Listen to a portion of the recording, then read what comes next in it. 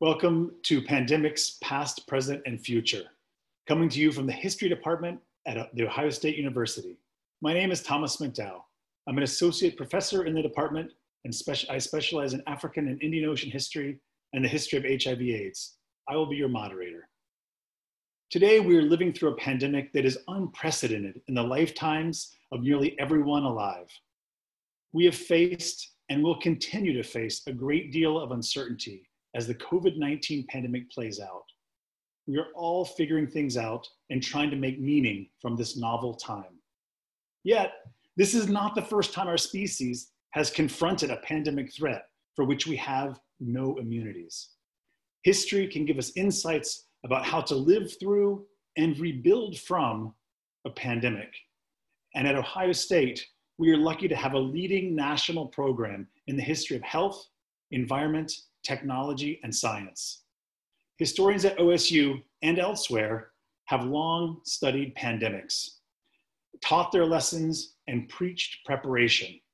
We believe that now, more than ever, insight about past pandemics and how they affect societies is essential for everyone. We are so happy that you've joined us today. And we're delighted to welcome 4 experts on the history of pandemics from Ohio State University. Christina Sessa will speak about the Justinianic plague. John Brook will cover the Black Death. Jim Harris will address the 1918 influenza pandemic, and Aaron Moore will discuss HIV/AIDS. Thus, we'll be hearing about 3 diseases over 4 time periods.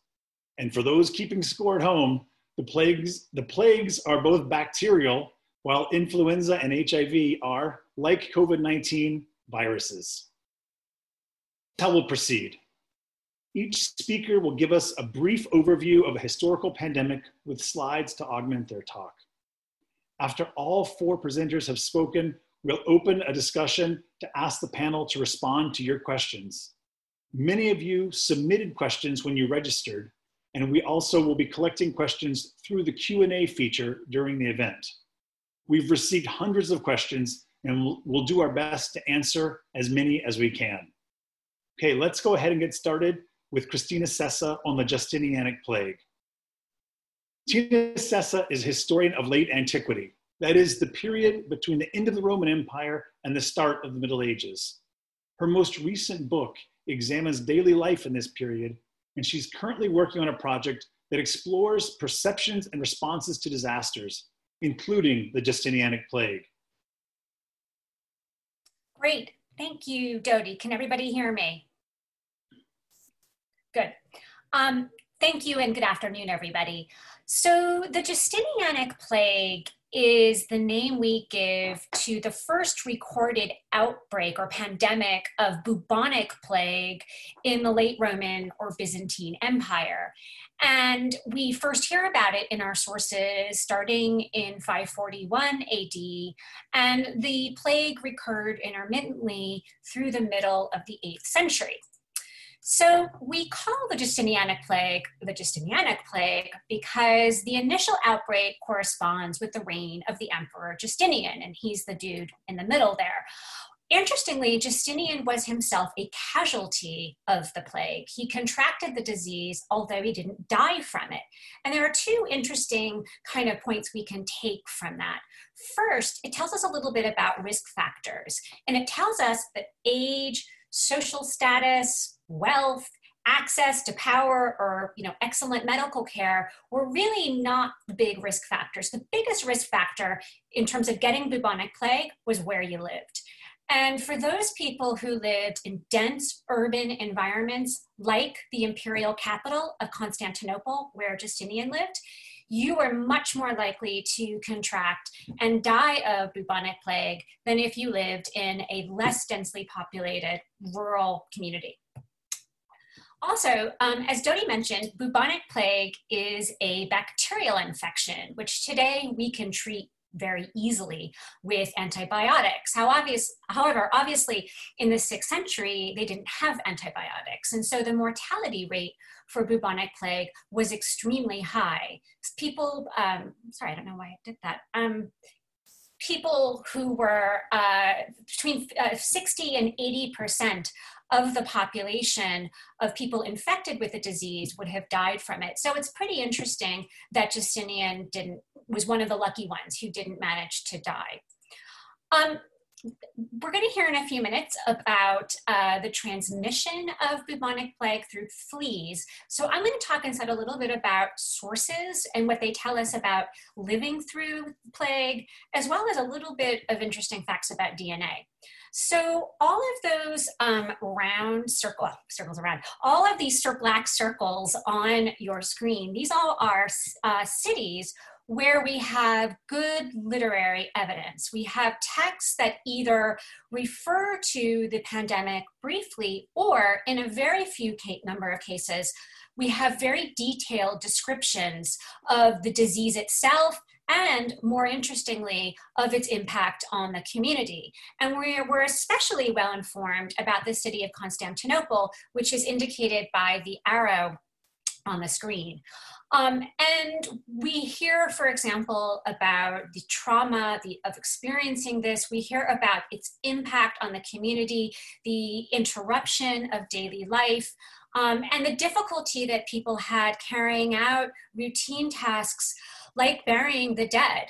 And like today, where we're kind of overwhelmed with the number of bodies and we can't perform our normal funeral rites, same thing happened during the Justinianic plague. So for a long time, all historians had to go on in terms of determining what exactly this disease was that people were dying from in the 6th century were literary sources. That was until about 20 years ago when scientists got involved and figured out a way to extract genetic material from the teeth of skeletons of people who died in this period. And what they found in that genetic material was the DNA of the pathogen that causes bubonic plague. And this is how we know for certain that this was the disease that we call the Justinianic plague. And all of those squares, those are all cemeteries where we found that DNA evidence. So did the plague end the Roman Empire? So this is the question. And for a long time, up until really recently, historians thought, yeah, it kind of did. It was this catastrophic rupturing event that brought about the end of antiquity and the start of the Dark Ages. We thought it wiped out anywhere between 30 to 60% of the population. We thought it absolutely collapsed the economy, decimated the army, was really a factor in the end of a civilization. However, we've come very recently to rethink this, and we've basically started looking at different types of indicators, long-term indicators that have given us a very different story. And so, for example, on your screen, you are looking at a graph that shows us agricultural production. And as you can see, agricultural production did not fall off during the Justinianic plague. It more or less continued apace. And so what does this tell us? Well, one of the things it tells us is that even if our witnesses, even if the people living through the plague felt like this was the end of the world, it actually wasn't. And that pandemics very often only have localized short-term impacts. Not always, but very often. So that's maybe good news for us.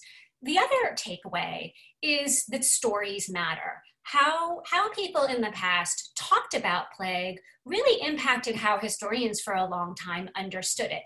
So as we move through our plague, I think we should think about how we're going to talk about our own experiences and move forward like that. So in any event, thank you. Okay, thank you, Tina. We'll now turn to John Brooke to hear about the Black Death. John Brooke is an arts and sciences distinguished professor of history and the author of 5 books. One of them, Climate Change and the Course of Global History, A Rough Journey, demonstrates his mastery of global environmental history and situates Black Death, his topic today, as a gateway to modernity.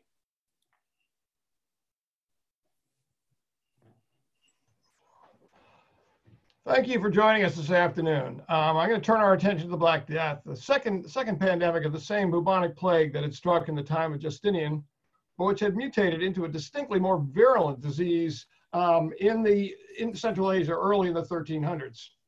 The Black Death hit Europe between 1347 and 1351, but had aftershocks that ran all the way to the early 1700s.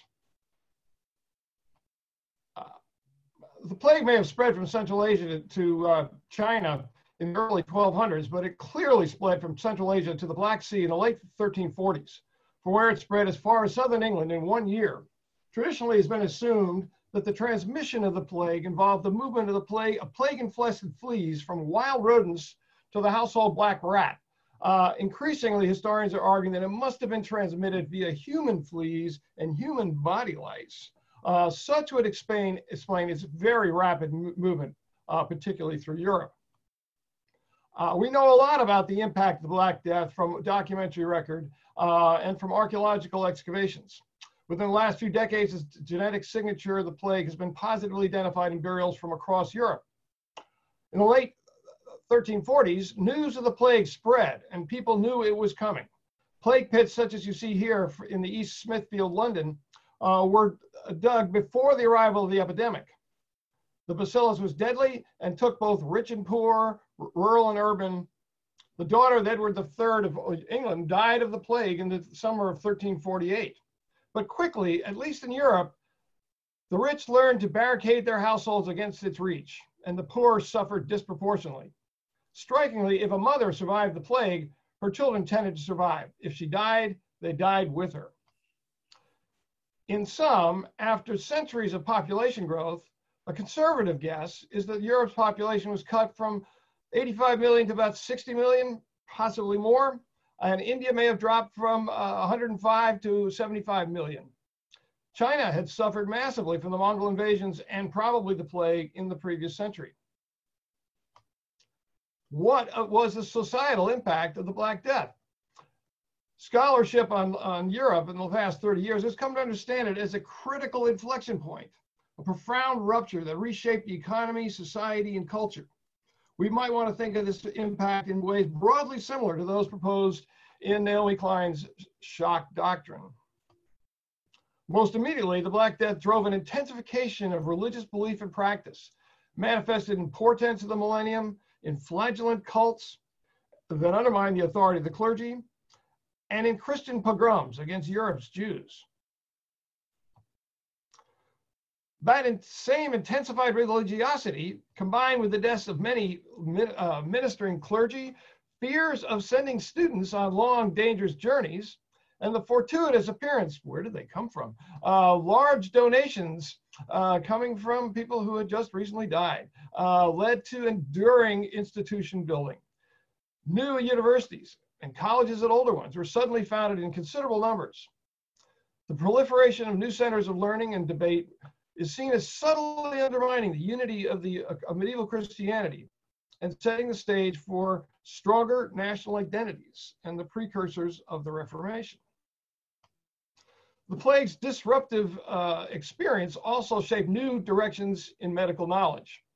Historian Samuel Cohn has argued that the doctors tending the sick during the plagues began to rebel against the ancients. They had learned from their experience that disease was not caused by the alignment of the stars, but from a contagion, and they were committed to a new empiricism. Cohn argues that here lay the distant roots of the scientific revolution. Quarantines were directly connected to this new empiricism and the almost instinctive social distancing of Europe's middling and elite households. It has become clear that small pools of plague did get established in Europe for centuries, apparently in wild rodent communities in the high passes of the Alps. But it was also clear that at the time that the plague came into the Mediterranean ports by ship. The first quarantine was established in 1377 in the Adriatic port of Ragusa, and by the 1460s, quarantines were routine in the European Mediterranean. Major outbreaks of the plague in 1665 and 1621 in London and Marseille were the result of the breakdown of these quarantine barriers. From the late 17th century to all the way to 1871, the Habsburg Empire maintained a an armed cordon sanitaire against the plague eruptions coming from the Ottoman Empire. As it was with the rise of the National University, the building of quarantine structures against the plague was a dimension of the emergence of state power in Europe. Now, through all of this, the common people who survived the Black Death emerged to new opportunities in empty lands. We have fairly good wage data for England, and wage rates rose dramatically and rapidly as masters looked for increasingly scarce labor. The famous French historian Marc Bloch argued that the Black Death brought an end to the Middle Ages in a crisis of the revenues flowing from the rich to the poor. And I'm going to stop there.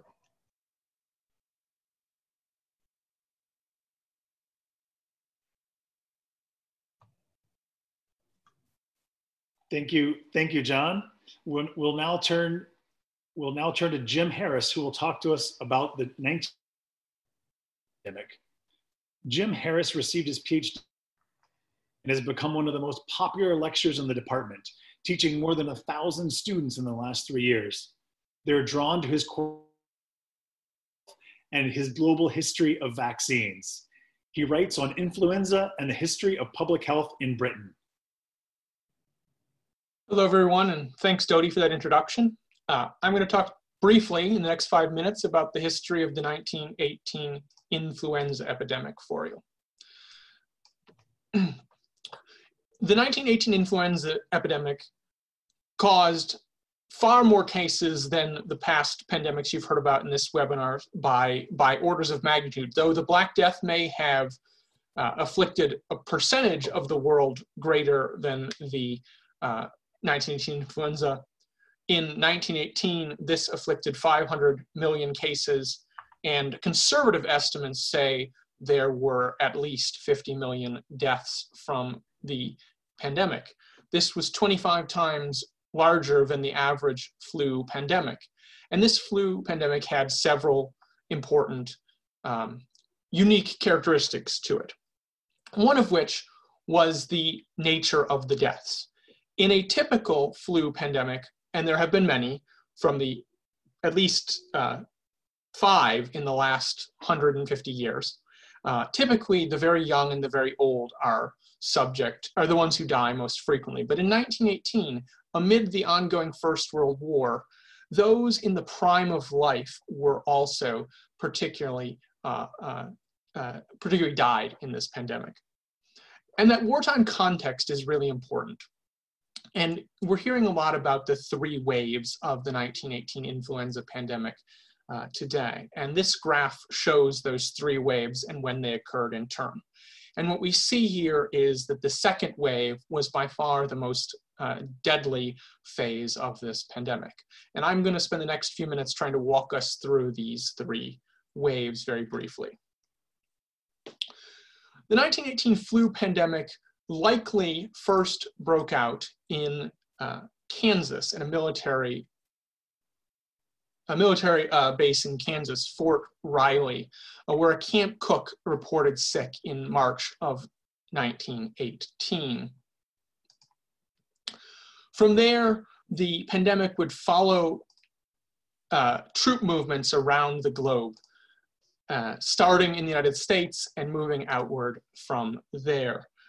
This map shows you the spread of the pandemic over time, beginning in March and then over the summer months as it moved following US troops to Europe. Then in August of 1918, the virus mutated, causing that second wave of the pandemic you saw in the previous graph. It struck almost simultaneously in late August of 1918 in 3 port cities: Boston, Massachusetts, Brest in France, and Freetown in Sierra Leone. These were all important military ports, Boston being a site where troops were deployed from the American Expeditionary Force to Europe, Brest in France, where American troops often landed, and Freetown was an important coaling station serving transatlantic troop movements.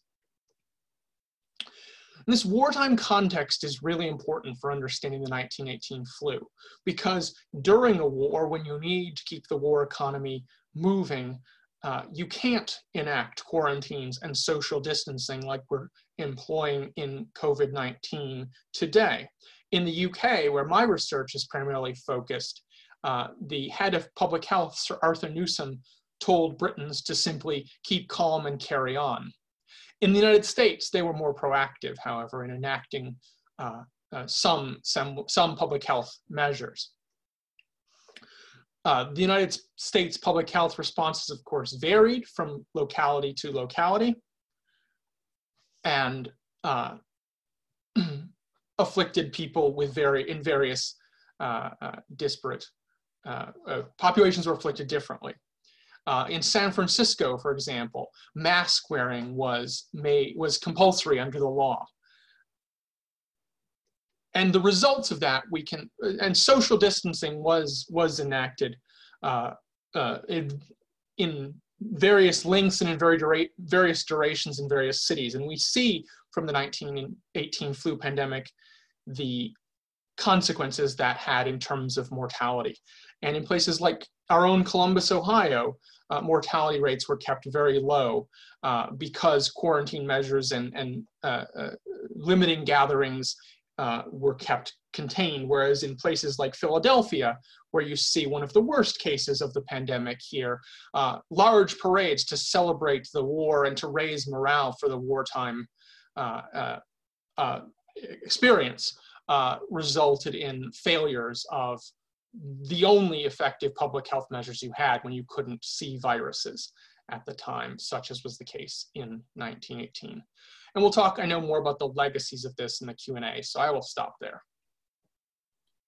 Okay, thank you, Jim. Now, HIV/AIDS. And historian of global health who's been conducting research in Uganda since 2009. She is currently based at Columbia's Mailman School of Public Health in New York and will be joining the faculty at Ohio State in the fall. In Columbus, she'll teach courses in human history and anthropology, public health, and human rights. Thank you. So the global HIV pandemic flared from 1981 to 2005 as a pandemic. And of course, it's still affecting people all over the world today.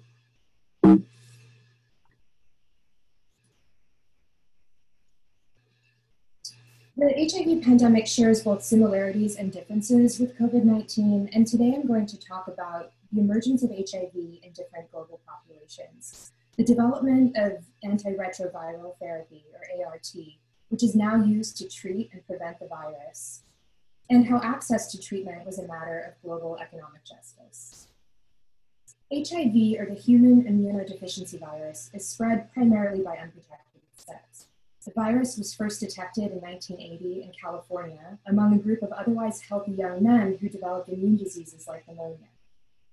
By June of 1981, the US Centers for Disease Control had reported on the virus in 5 young men at 3 different Los Angeles hospitals. And by the end of that summer, they had 108 cases, the majority of which were reported from California and New York. All but one of those cases were men, and over 90% of those infected stated that they were gay and sexually active.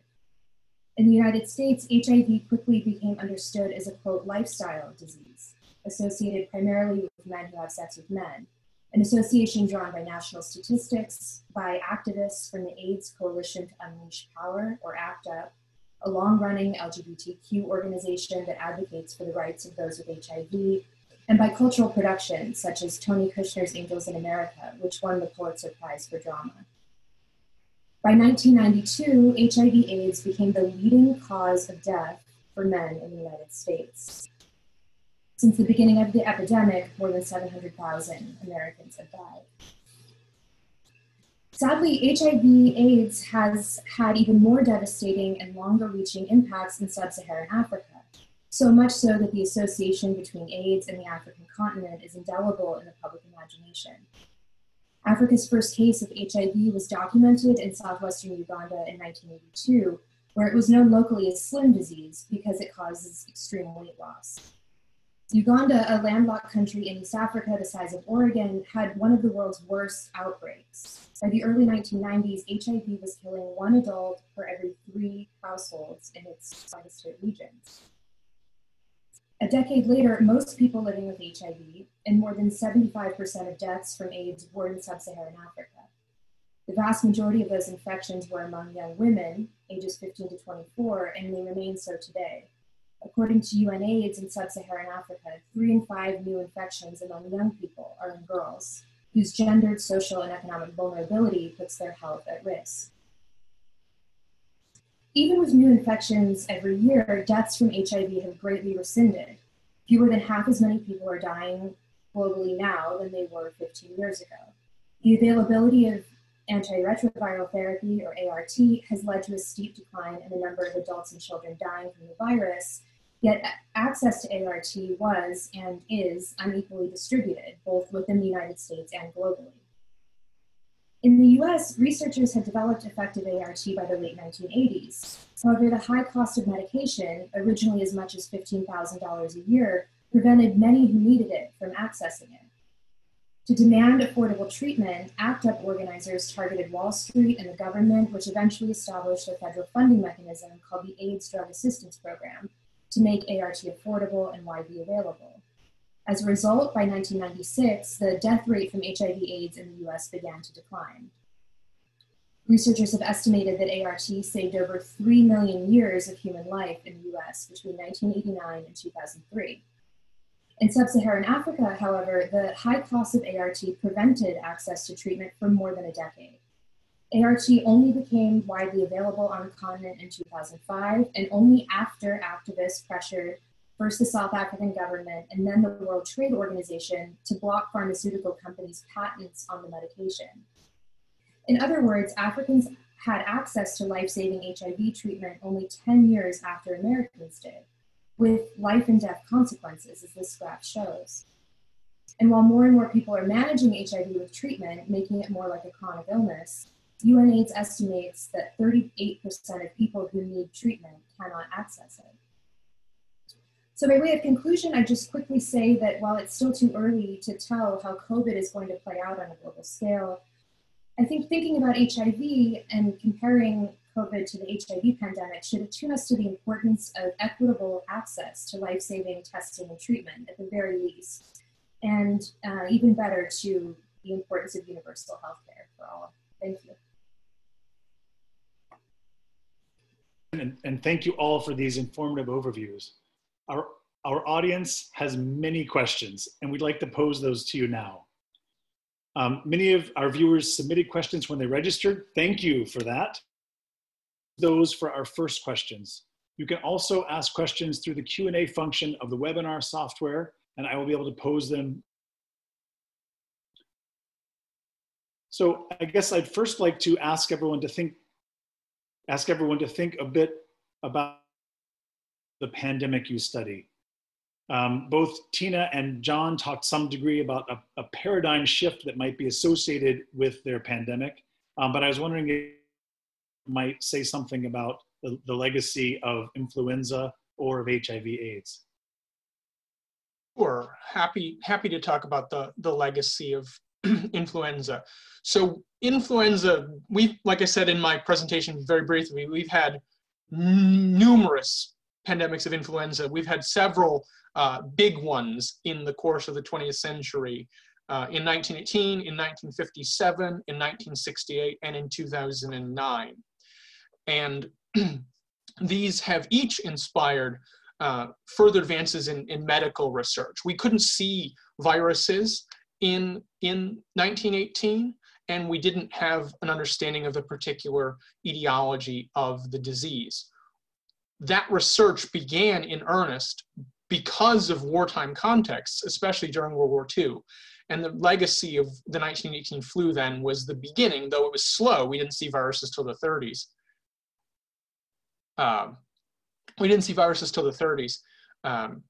In terms of new advances in medical research and trying to understand the nature of viruses.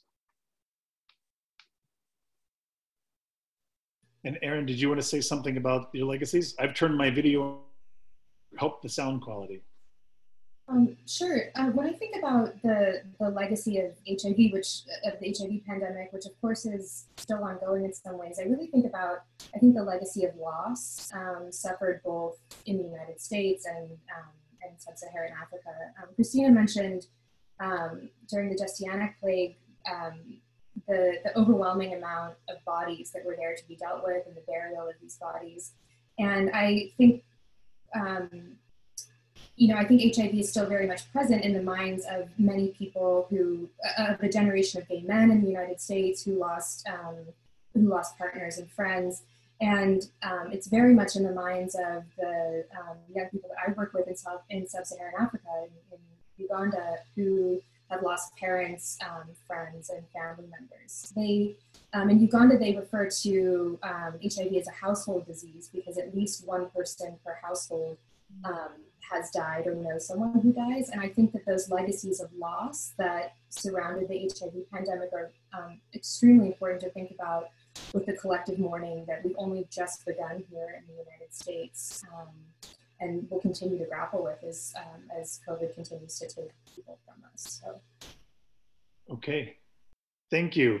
I'd like to ask you all to think a little bit about someone who personifies the epidemic that you've talked about.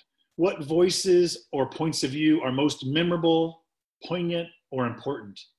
What was it like for people to live through your pandemic? And I'd like to start with Tina and also ask her to address a question that just came through from the audience about considering the frequency of domestic and international travel today, can the conclusion that the Justinian plague was only localized be applicable to today's situation? So I'll throw to Tina the question about the localized versus today's situation, but then also ask you all to comment or personification of the epidemic that you've talked about. Sure. That's a great question. And I think, one of the puzzling things about trying to put together the Justinianic plague is that we have these kind of isolated sources that suggest that the plague did move. We have literary sources that tell us it's in certain places. And then I don't know if you can still see, I won't go back to the map, but we have found plague all over the western part of the empire. I mean, as far away as Britain, which was barely part of the empire in the 6th century. So I do think that we have to still think about it in a similarity to today, in that people did move around the Roman Empire. I mean, obviously they did, and they brought plague with them. However, obviously this was not it's on a much, much, much smaller scale than what we're seeing today. And the movement of people today is just so much greater because of airplanes and other much quicker forms of travel. So I think it's both similar. I mean, plague got around through people moving, through travel, through trade and whatnot, but not nearly to the extent that we've had problems today. And in terms of memorable people, I would definitely have to go to a man named Procopius, who was a 6th century historian who himself lived through the plague. He was living in Constantinople right alongside Justinian. He did not get sick, but he wrote about it. And I think one of the things that Procopius says that I always come back to is he talks about how during the plague, everybody sort of changed their behavior and became kind of better people. They became more moral, less greedy, all of those things. And within months of the plague subsiding from Constantinople, everybody went back to their old greedy ways. And I guess from what I take from what Procopius is saying is that what we learn from these kinds of disasters is that we don't learn. And so if I can sort of put this forward to today, I hope we can learn something from what we're going through rather than just sort of have these kind of short-term fixes, but not really make long-term changes. Other views on someone who personified the epidemic you're talking about? Well, I was going to make a comment about the speed of movement. There's really not much difference between the speed of movement between the age of the Justinianic plague and the Black Death. I mean, essentially, they're the same technologies, nothing drastically different. What probably was different was the virulence of the disease. There had been genetic changes, and it probably was a somewhat different disease with a somewhat different kind of trajectory to it.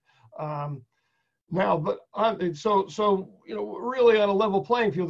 But if we look at a disease that we have skipped, which is cholera, in the 19th century, the speed of movement is the speed of the steamship.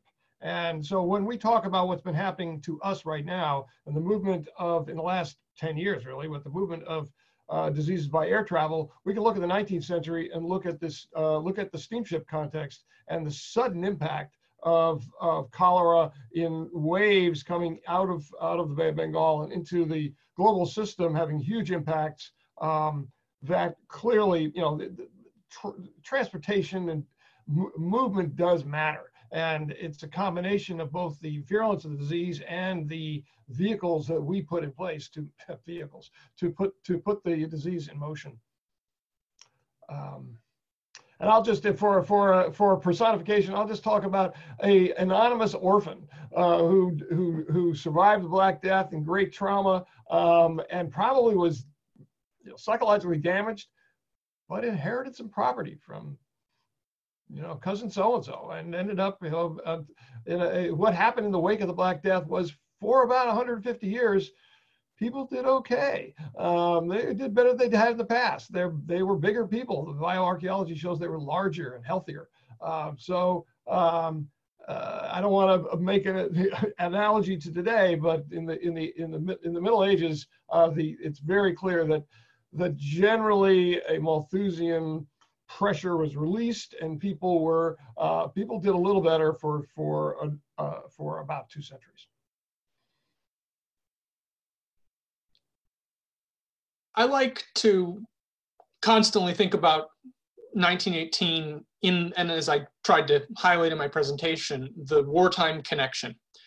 And when I was doing my research on these interconnections, I came across the memoir of an artillery officer in the British Army whose name was Richard Foote. And I think an anecdote that I reference in Richard Foote's memoir is particularly insightful in thinking about how people of different social classes, in the case of this anecdote, an officer in the Army versus an enlisted man, experienced this pandemic differently. And in his memoirs, he describes how he was on the march in Germany after the war ended, but in the occupation, and he was feeling awful as he experienced the symptoms of flu and had to stand in formation and so forth. But then he says he was able to leave his unit after they performed the ceremonial introduction into the city, and he was able to rest in the second floor of I think it's a baker's shop, and lied infirm for a couple days. But he then goes on to describe how his friend, an enlisted man, Fitter Othen is the soldier's name, was forced to keep on the march because he was a lower rank, and he ended up dying before he gets to field hospital as a result. And so different classes experience this, and different social circumstances greatly impact how one experiences a plague. And I think that anecdote is a very vivid example of that.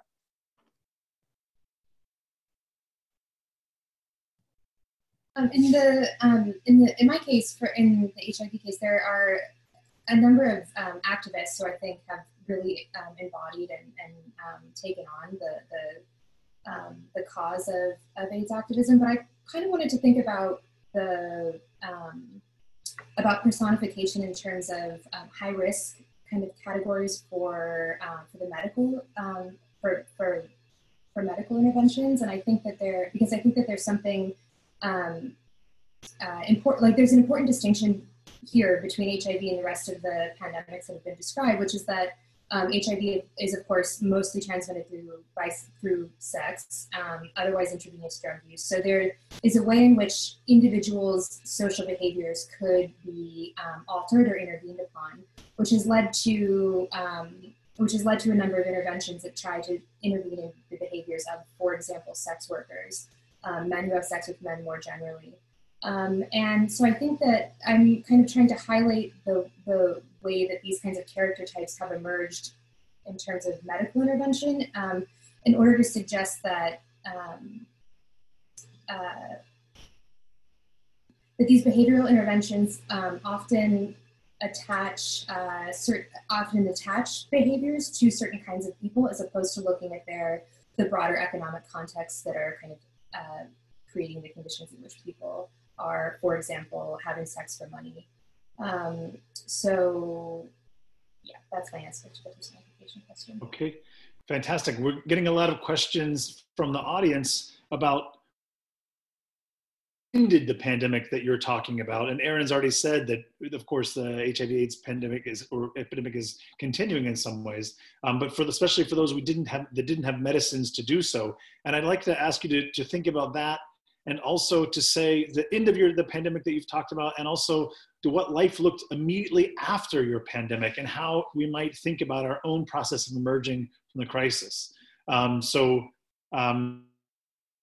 Start to think about what stopped or ended the influenza epidemic, and what did life look immediately after? What did life look like immediately afterwards?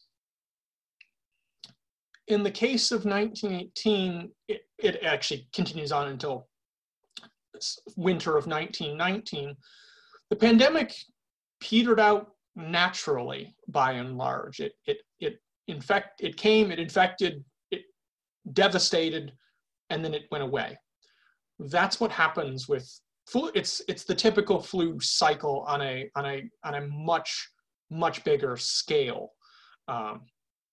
In terms of what life looked like afterwards, the pandemic, as one historian, Alfred Crosby, in a bit dated book, but still important book, he calls it America's forgotten pandemic. Until relatively recently,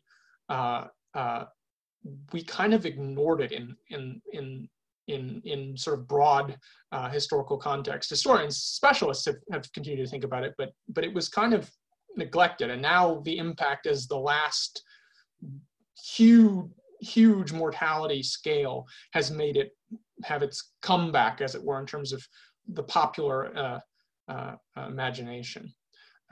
It's really hard to disaggregate the legacy of the immediate legacy of the flu from the war, the rebuilding in the early 1920s, economic economic recovery and whatnot. Just were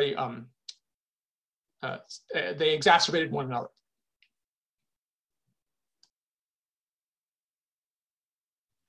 Someone else want to jump in there to think about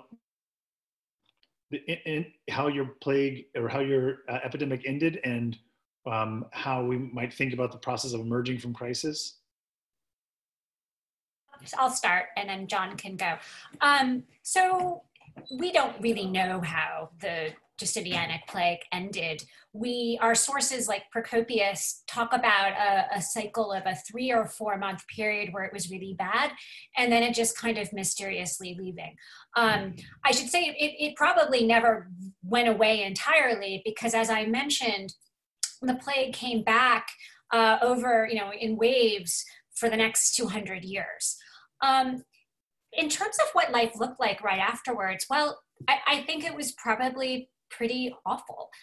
We have lots of descriptions of people dying, people abandoning where they're living to try to go leave the city, get someplace where you might be away from all the dying. There was a vague understanding of contagion in the ancient world, and so people kind of got that.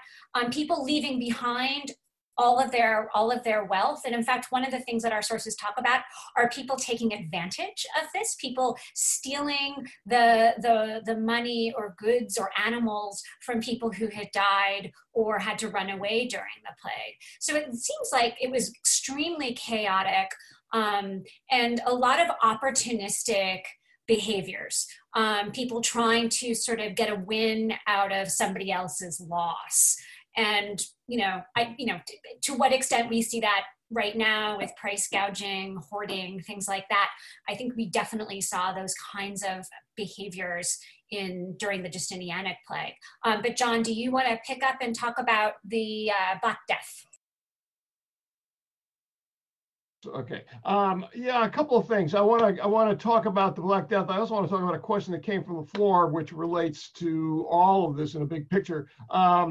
what is striking about the Black Death is that I would argue the long term, there are these huge echo effects, which I haven't even talked about, that reach us all the way to, huge epidemics in North America and the Americas, as a distant aftershocks. But immediately, I think what's interesting listening to Tina's description of what happened in the ancient world. It's actually the state worked better. And what is striking, I was just reading about the aftermath, the Black Death once again, and the things were kept under control. The state worked. They actually dug their trenches before the plague got there. And I think this is where I want to segue to a bigger topic, which is the question of governance, the question of the effectiveness of governance. What is striking is, in fact, how marginally effective it really was during the Middle Ages and in the years following, among other things, of the foundation of the quarantines, as the mention of state power and the enforcement of the quarantines. Look, we have a question. One of my students, Dave Bergenzi, who asked a question about poverty. Why are we still? Why does the COVID-19 epidemic striking the poor so hard now? This does have to do with the central legacy of all of these epidemics, which is that over the course of the 19th and 20th centuries, we developed an infrastructure called public health, a branch of government to deal with the great epidemics of the past, and they kept things more or less under control. And what we've done is let that fray, and we've also allowed into public office people who do not think government should exist. And I would point out that that is the way to death. It will destroy us if we let down our guard. And I'm going to say one more thing. Many years ago, I spent about 8 months out of the country, including spending time in India and Afghanistan. And I came back to this country and said, "Oh, we live in a bubble. We live in a world protected by the great legislation and the great efforts of the progressive period. And we are letting it go. We are piercing our own bubble. We have pierced the bubble, and we are now part of the world. Nobody likes that."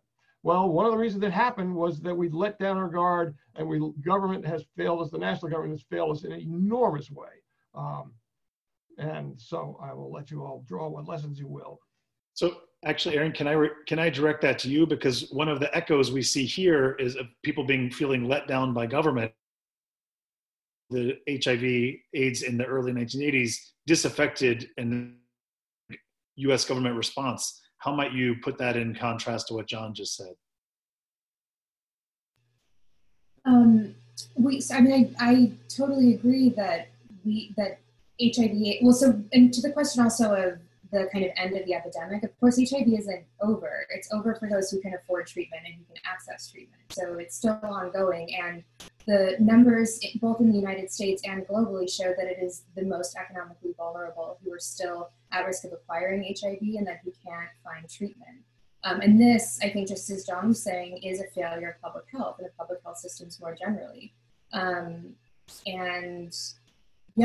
So in that way, I think that the HIV pandemic, it's striking how, at least in the US context, how similar kind of like the racial and economic categories are that overlap between COVID and the men who are at risk for HIV, namely African American men, are at higher risk for acquiring both of those. For acquiring both. With COVID, of course, it's because of the existing conditions like hypertension and type 2 diabetes. But the fact that those conditions exist and exist in higher rates among certain groups of people is itself a failure of unequal public health access. Okay, just in terms of thinking about where we are now with COVID-19, to understand the present and to look towards the future, like given what we know about past pandemics, how would you teach the current one? You are all very skilled teachers. What are the stories to tell, the takeaways for students, the important things to focus on? How would you conceptualize a course on COVID-19 that would also pull out themes that you've talked about in other pandemics? I teach a whole course on the history of disease. I believe our new colleague, Erin, is going to actually teach this course in the fall. So I'm very excited to collaborate with her. But I teach a course on the history of disease. And I ask the students pretty much every lecture and to frame the whole course around the question of how has disease had a social impact? So not just thinking about raw numbers, graphing cases, infections, deaths, etc., but thinking about these actual human impacts. How have they changed social structures? How have they changed class organization? How have they influenced how humans treat each other? There, in that course, I talk about the diseases my colleagues have talked about as well. And in both the case of the Black Death in particular and in HIV, there was a great deal of stigma in the immediate aftermath of those diseases, as various populations were victimized and demonized by the masses in the initial wave of these pandemics. And I think we need to be careful about being empathic and using history to teach empathy and to not stigmatize carriers or patients of this disease. And so I would ask students to continue to think about how is this affecting daily life in an ongoing way.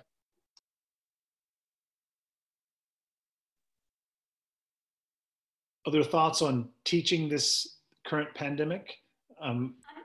Yeah, I would sort of go back to something I said earlier about stories and about how we narrate a pandemic when we're in it.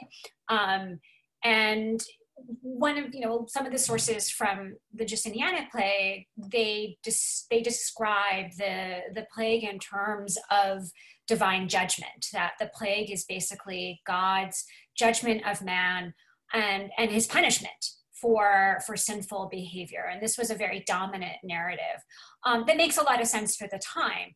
And I guess I'm a little bit disturbed by some of the narratives that we're throwing around, narratives about Chinese secret labs manufacturing viruses to, take over the world, these kinds of narratives that are so, patently false, but yet are being perpetuated, but have a lot of power. And I think we need to think about, again, how are we going to tell this story of COVID? And so that would be the way I would try to teach it, looking at the stories and how people are narrating it as we're in it. So that would be my 2 cents as an ancient historian. Really quickly, I would just repeat a point I made before. Those stories will be political. We could, I'm ready to bet that people are putting together courses, maybe not in history departments, but in other departments on the politics of COVID. That this has a political dimension, this has a governance dimension. All these epidemics do. We manage nature as it comes at us.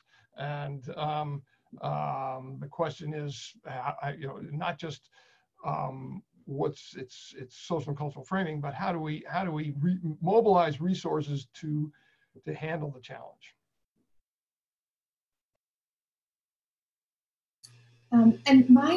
So I would teach, in addition to what my colleagues have all said, which are great approaches, I'd also want to be sure to focus on kind of the difference between epidemics or pandemics as events and then the longer structure of public health, right? So in order to understand why certain people are getting sicker than other people, and to understand that as a longer, that has a much deeper history in the context of the United States and globally.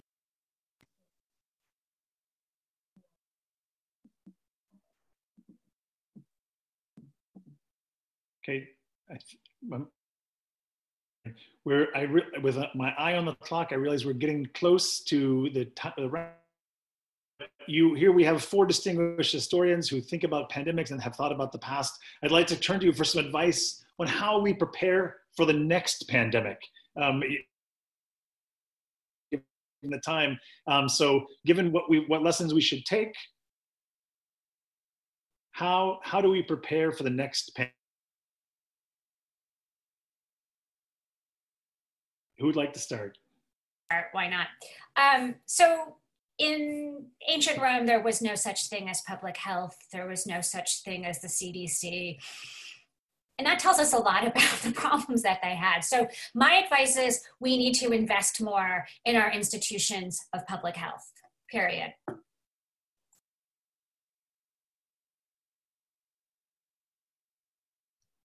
Other thoughts?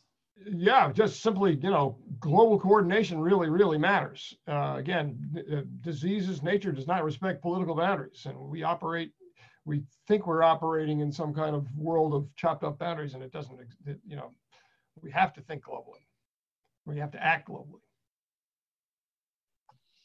I'm gonna sound like a broken wheel here, or broken record, excuse me, mixing my metaphors, as I echo what Tina and John basically just said, which is what we've learned through the history of past pandemics is we've gotten faster at responding. We share information more. We are in a global world. We live in a global world. Labs can sequence diseases much faster than, we couldn't even see viruses 100 years ago, right? Now we can sequence viruses in gene sequences in months. And so, but that takes coordination, that takes global cooperation, that takes tremendous financial and human resources to do. And so preparing requires continuing to invest and build up these global systems like the World Health Organization.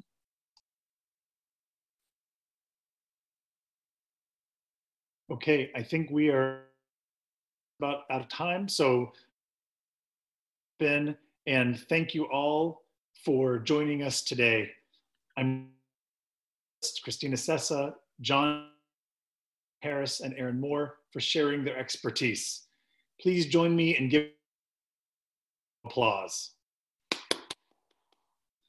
We would also like to thank all the people in the College of Arts and Sciences who made this possible, especially Clara Davidson, the History Department, the Harvey Goldberg Center for Teaching Excellence, and the magazine Origins, Current Events in Historical Perspective, for their sponsorship.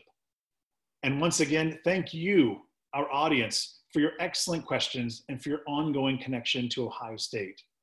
Stay safe and healthy, and when in doubt, of our health professionals.